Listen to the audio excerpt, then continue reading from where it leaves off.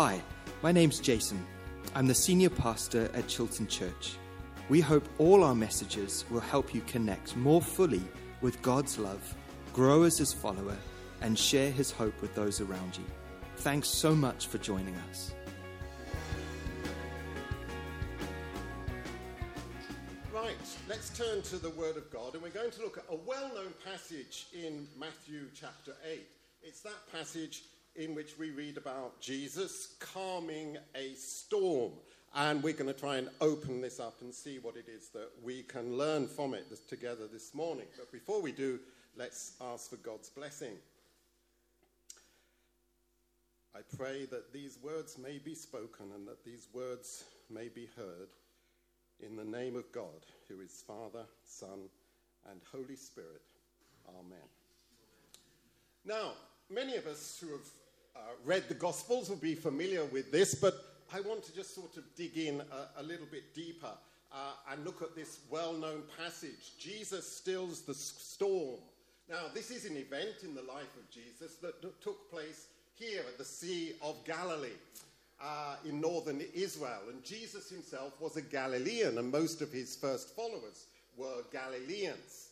And if we look at where this sea is, it's an inland sea, the Sea of Galilee. It's actually below sea level. It's a freshwater sea.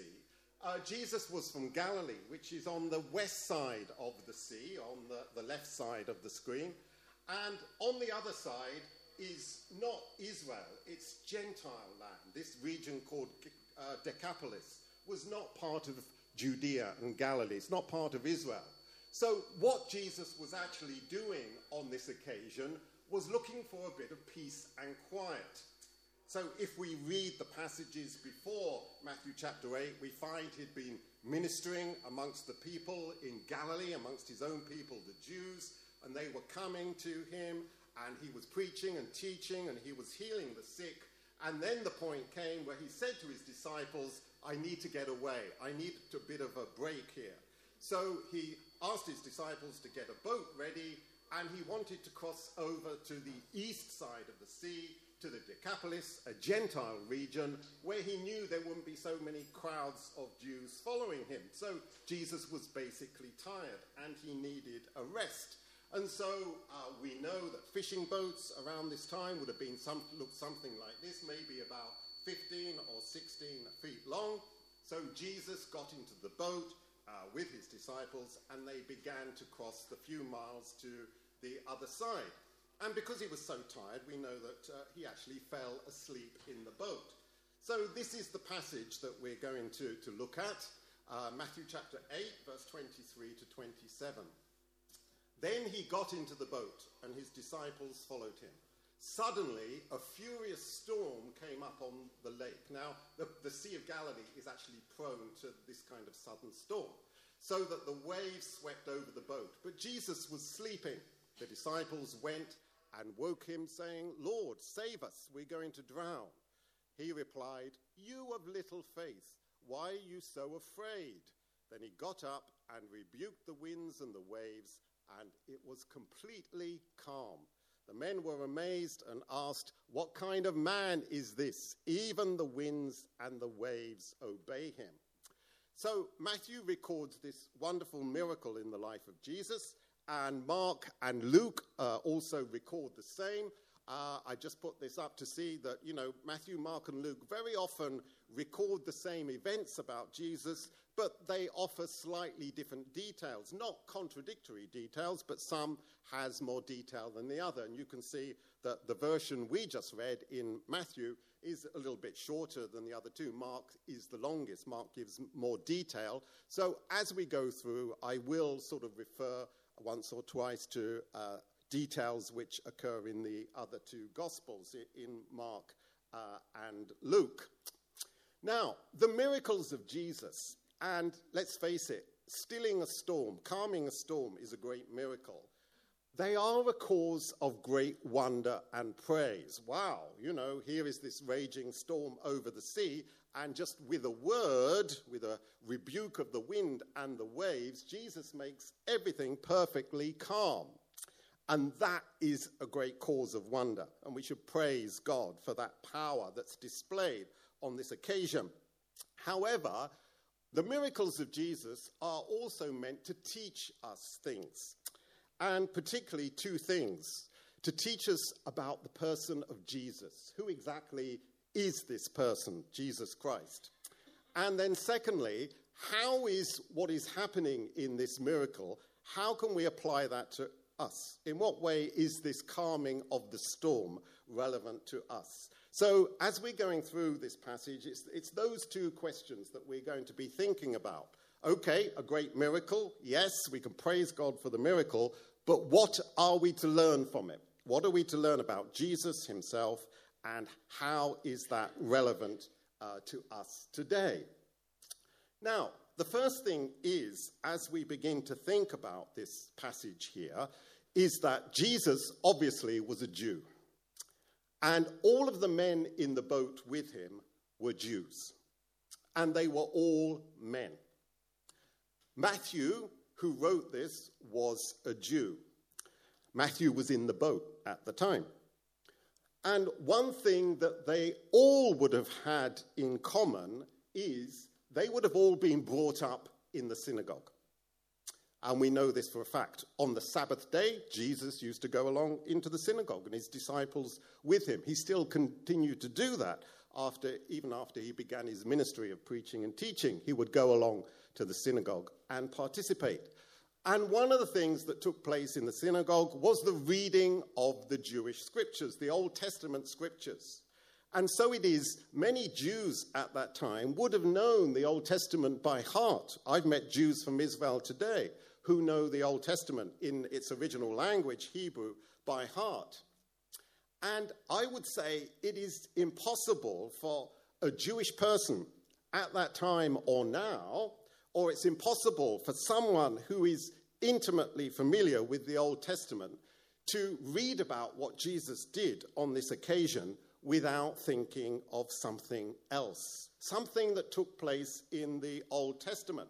So here is a boat on a sea, and suddenly there's this storm, and the boat is threatened with sinking, and the people are crying out, they're panicking, and there is this man who is asleep on the boat.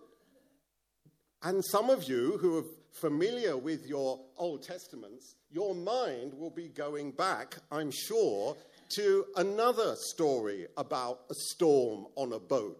Another story in which the main character in that story is actually asleep in the boat, and they come and wake him up. And of course, that is the Old Testament book of Jonah. Yeah, exactly. And so the way that Matthew writes about this miracle in the Gospels, there is no Jewish person who is familiar with the Old Testament, or even a Gentile person who is familiar with the Old Testament, who cannot help but think of the Old Testament story of Jonah. Let's just sort of put the two together for a moment. So in both of them, the main character gets into a boat. Jonah does that, Jesus does that, to cross over the sea, to go to Gentile lands.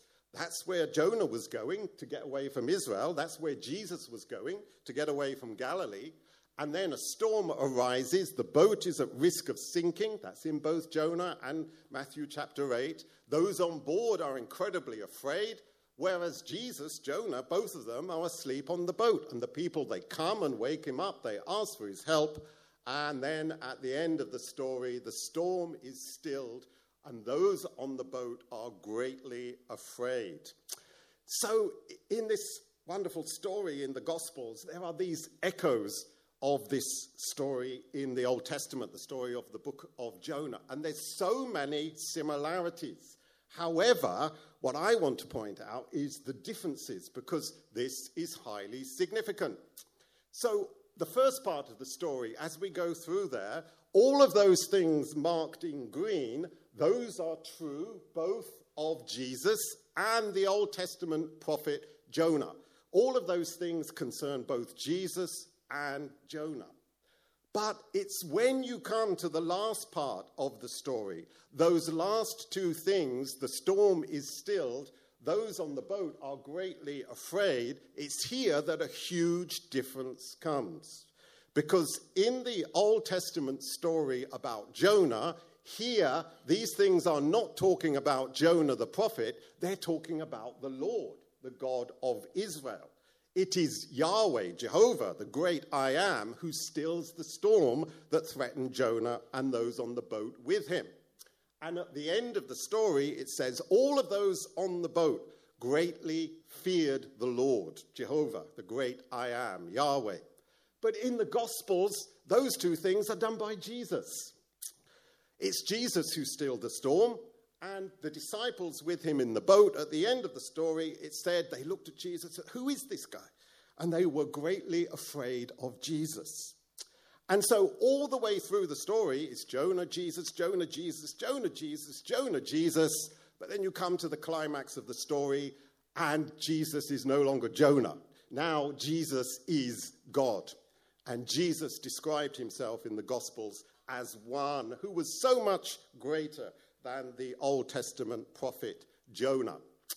And so, naturally, they say, who is this person that even the winds and the sea obey him? It's a rhetorical question, but the answer is obvious. Jesus is no ordinary man. He is God become flesh. So, what does this miracle teach us about Jesus? It teaches us that Jesus is none other than very God, the Lord, Yahweh, in human nature. And as such, he has absolute power over the forces of nature beyond human control. The disciples, many of them experienced fishermen, could do nothing to control the boat that was sinking in this storm. But then Jesus rose up, and because he was very God in human nature, he was able to control the forces of nature. So that's who Jesus is. And if we're familiar with Psalms, there are many passages in the Psalms and other poetry of the Old Testament which speak about the omniscient power of God, the absolute power of God over all of creation, including the wind and the waves. So, for example, Psalm 89, you, the Lord, rule over the surging sea. When its waves mount up, you still them. And in the Gospels, this is Jesus who stills the waves of the sea. And then a longer passage in Psalm 107, we won't read it all, but it talks about those who go out into the sea in ships. And then there is this great tempest that lifts the waves of the sea high. They cry out to God in fear. And it says there that the Lord heard them in their trouble. He brought them out of their distress. He stilled the storm to a whisper. The waves of the sea were hushed.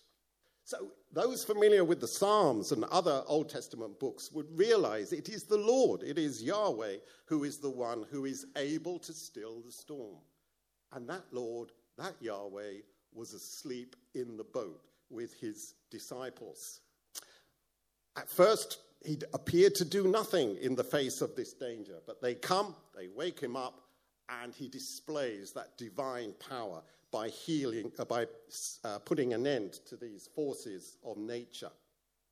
So that's who Jesus is. He's not just an ordinary man. He is God become flesh. He's God become human, which is what we celebrate, the incarnation at the time of Christmas, which unfortunately is soon going to be upon us. It comes around incredibly. Did you find that as you get older, Christmas seems to be coming around all the time? As you're young, it just seems, years and years away. But, it just seems to come around with, this is an aside. It's not a main part. Right, so who is Jesus? He is God become man. But how can that help us? How can we apply this to ourselves? How is it relevant to us?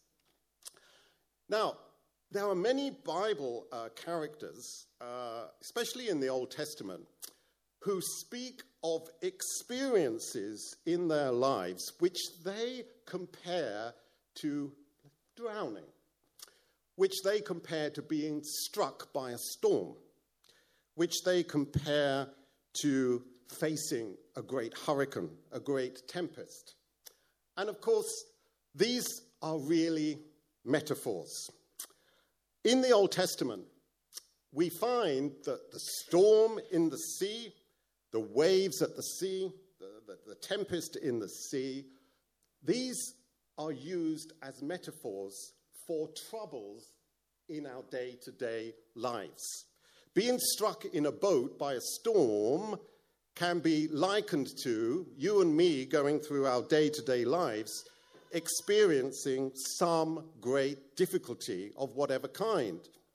And in the face of such difficulty, we can feel as though we're in the midst of a storm at sea. Here are some examples. Now, Psalm 69 was spoken by David. And one thing we know about Psalm 69 is when he wrote it, he was far from the sea, he was far from the deep waters. And yet he said in the psalm, I sink in the miry depths, the muddy depths, where there is no foothold. I've come into the deep waters, the floods engulf me. But he's not talking about water. As a poet, inspired by the Holy Spirit, he's talking about the problems that were coming his way. There was another king, Saul, and Saul had sent his men to kill David. They were pursuing him. Across the mountains, through the deserts, they were pursuing David. And wherever he would try to hide, they would come and try and flush him out and kill him. And for David, that experience was like being thrown into the depths of the sea. And again, Lamentations by the prophet Jeremiah, the waters closed over my head, and I thought I was about to be cut off. But Jeremiah wrote those words in Jerusalem, which is nowhere near the sea. It was at a time when the Babylonian army had come and attacked the city of Jerusalem and were putting many of the people of Israel to death or taking them into exile. And that whole experience for the prophet as God was like waters coming over his head. And then Job, again, very far from the sea, says, you snatched me up and you drive me before the wind. You toss me about in the storm. And Job had so many problems in his life. And for him, it was like being tossed around in this great whirlwind and storm. And I'm sure all of us here can relate to this kind of metaphor. I'm sure all of us in our life experience storms and tempests and whirlwinds and floods that threaten to engulf us. This particular year for my family, my wife and I have said, this year has been a year above all others in terms of storms that have come our way.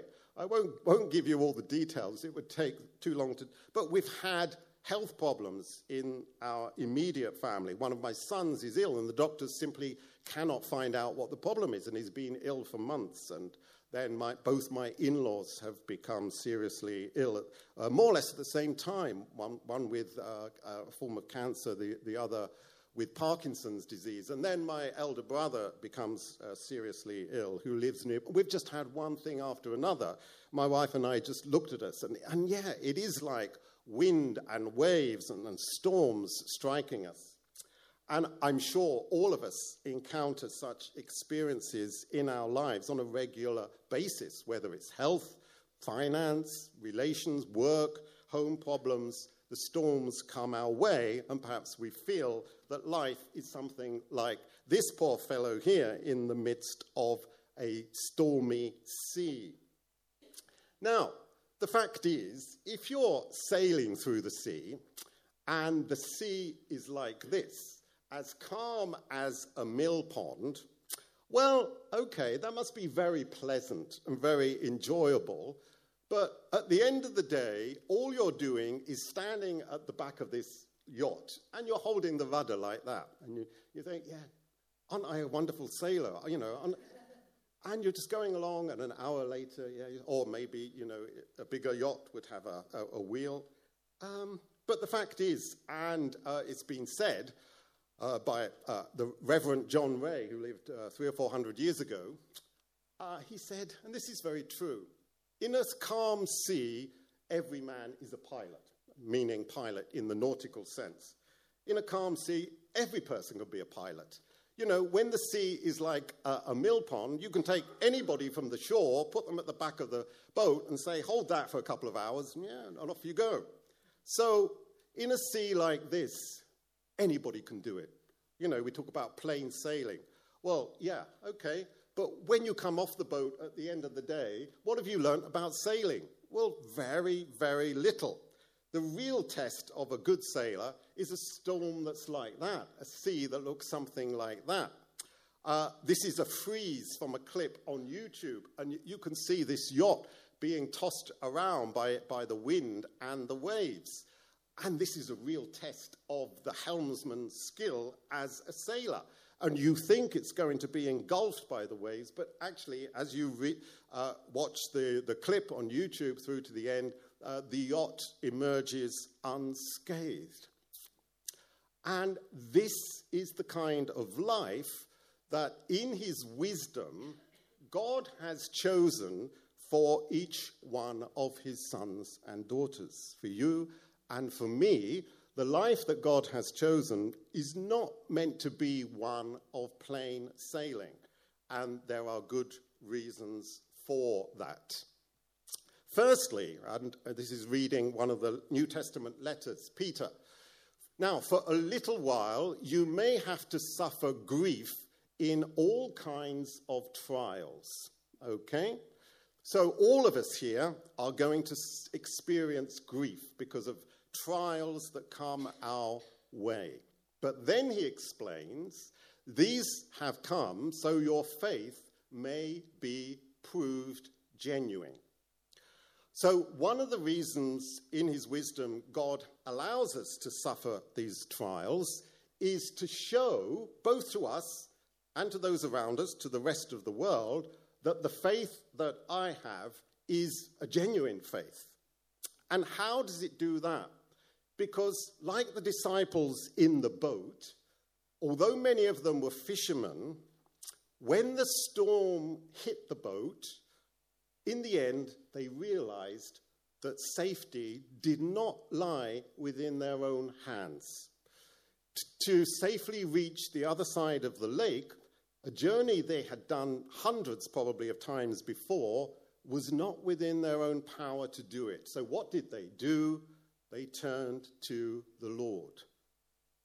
And so in all these trials that come our way on a more or less daily or weekly basis, the thing that shows that your faith and mine is genuine is not that I try and work out my own way from this problem that's just struck me and my family, because that is sure to meet with failure. If we have real faith, what we will realize is that the answer to this is not within ourselves. Okay, there is one in the boat with us, the boat of our lives, and he is the only one who has the solution to this problem, because he is the one that has control and power over these things. The worst thing to do would be to try and find a solution in ourselves without going to wake the Lord and to cry out to him. If we do that, if we cry out to the Lord, what we're doing is demonstrating faith. We're saying, Lord, I can't get through this alone. You are the only one who can get me through it. Wake up and hear my cry. But there is another reason as well why God allows these trials to come our way. And again, another of the New Testament letters, this time James. James says these very challenging words. Consider it pure joy, my brothers. Now remember that, joy. Whenever you face trials of many kinds, because you know that the testing of your faith produces perseverance. And let perseverance finish its work, so that you may be mature and complete, not lacking anything. So what the Apostle James is saying here is we're going to face trials, and these trials can have a positive effect upon us. They can produce perseverance. And through experiencing trials, we can become mature as people, mature as Christians, mature as disciples of Christ. And then the Apostle Paul in Romans says something very similar. He says, not only so, but we also glory in our sufferings. Now, there's a challenge, to glory in sufferings, because we know that suffering produces perseverance, and perseverance, character, and the list goes on. So trial, testing, suffering can be productive. Paul here produces perseverance, and perseverance produces character. So God allows his children, God allows you and me to experience all these unpleasant things in our lives, storms, tempests, the waves, the wind, the deep seas that seem to overwhelm us. He allows us to experience these things because he wants us to grow in our character, to grow closer to him, to become more godly men and women. I am honestly preaching this sermon to myself more than to you. And I've been reflecting on these passages from James, Peter, and Romans over the last few weeks because, as I was saying, life has become so full of trials. You do question God and you call out to him, and it seems as though nothing is happening. But what we need to do in that situation is to let these trials have the effect that God intends them to have, to test the genuineness of our faith and to improve our character. And the great challenge, of course, is to turn that around, because in both of these passages, James in James 1 verse 2 and then Paul in Romans 5 verse 3 says we shouldn't just grin and bear them. We shouldn't just endure the things that come our way with a stiff upper lip, as British people are prone to do. But rather, we're to actually see the positive value of them. And it's that God is definitely challenging me to do in my life at the moment, with all these illnesses and health issues going on in the immediate and extended family. Consider it pure joy. There was my son ill in bed yesterday. I felt his forehead. He had a high temperature. He was showing signs of considerable distress. And, if you're a parent, you look at your child like that, you're unable to help. It had painkillers and so on. And when you see your own child suffering, it's more than if you are suffering yourself. And you just wish you could take his place. And these verses just kept on popping up into my mind that in this kind of situation, there is the positive that can come out of it, the end of which, at present, only God knows. We are unable to see the end. These two verses, glorying in our sufferings and counting it or considering it pure joy, is the ideal Christian response to whatever trials and tribulations come our way, and it is not something that is learnt in an instant, as I am finding out. But I do believe all of these trials and tribulations come under the fatherly hand of God for my own good and for the good of others involved. And that if I and you too in your situations responded in the right way, we could be so blessed through the storms and winds and deep seas that we encounter in our day-to-day lives. So there was Jesus in the boat. Who was he? He was God made flesh. He had power over the physical storms, over the physical wind and the waves. And because he has that power over the physical elements, he has all power also over all spiritual elements, all things that we encounter in our lives. He is also the Lord of those things. And he allows us to go through the storms of life for our own good, because he wants us to grow. He wants us to mature. He wants us to lean upon him and not upon ourselves. And if we do that, we will grow closer to him. We will grow stronger in our faiths, and we will grow in our characters to be more and more like Jesus. If Jesus is in the boat, as the 12 disciples discovered, then the boat cannot possibly sink. And your life and my life, I'm sure, is like a boat on the midst of the deep sea. And there are often times when it seems as though it's going to sink. But if Jesus is in the boat of your life and my life, the boat cannot possibly sink, but ultimately he will bring us to that safe destination. Let's pray together. Thanks for listening. If you'd like to find out more about the church and how to connect with us in person or online wherever you are, please visit our website at www.chiltonchurch.org.uk.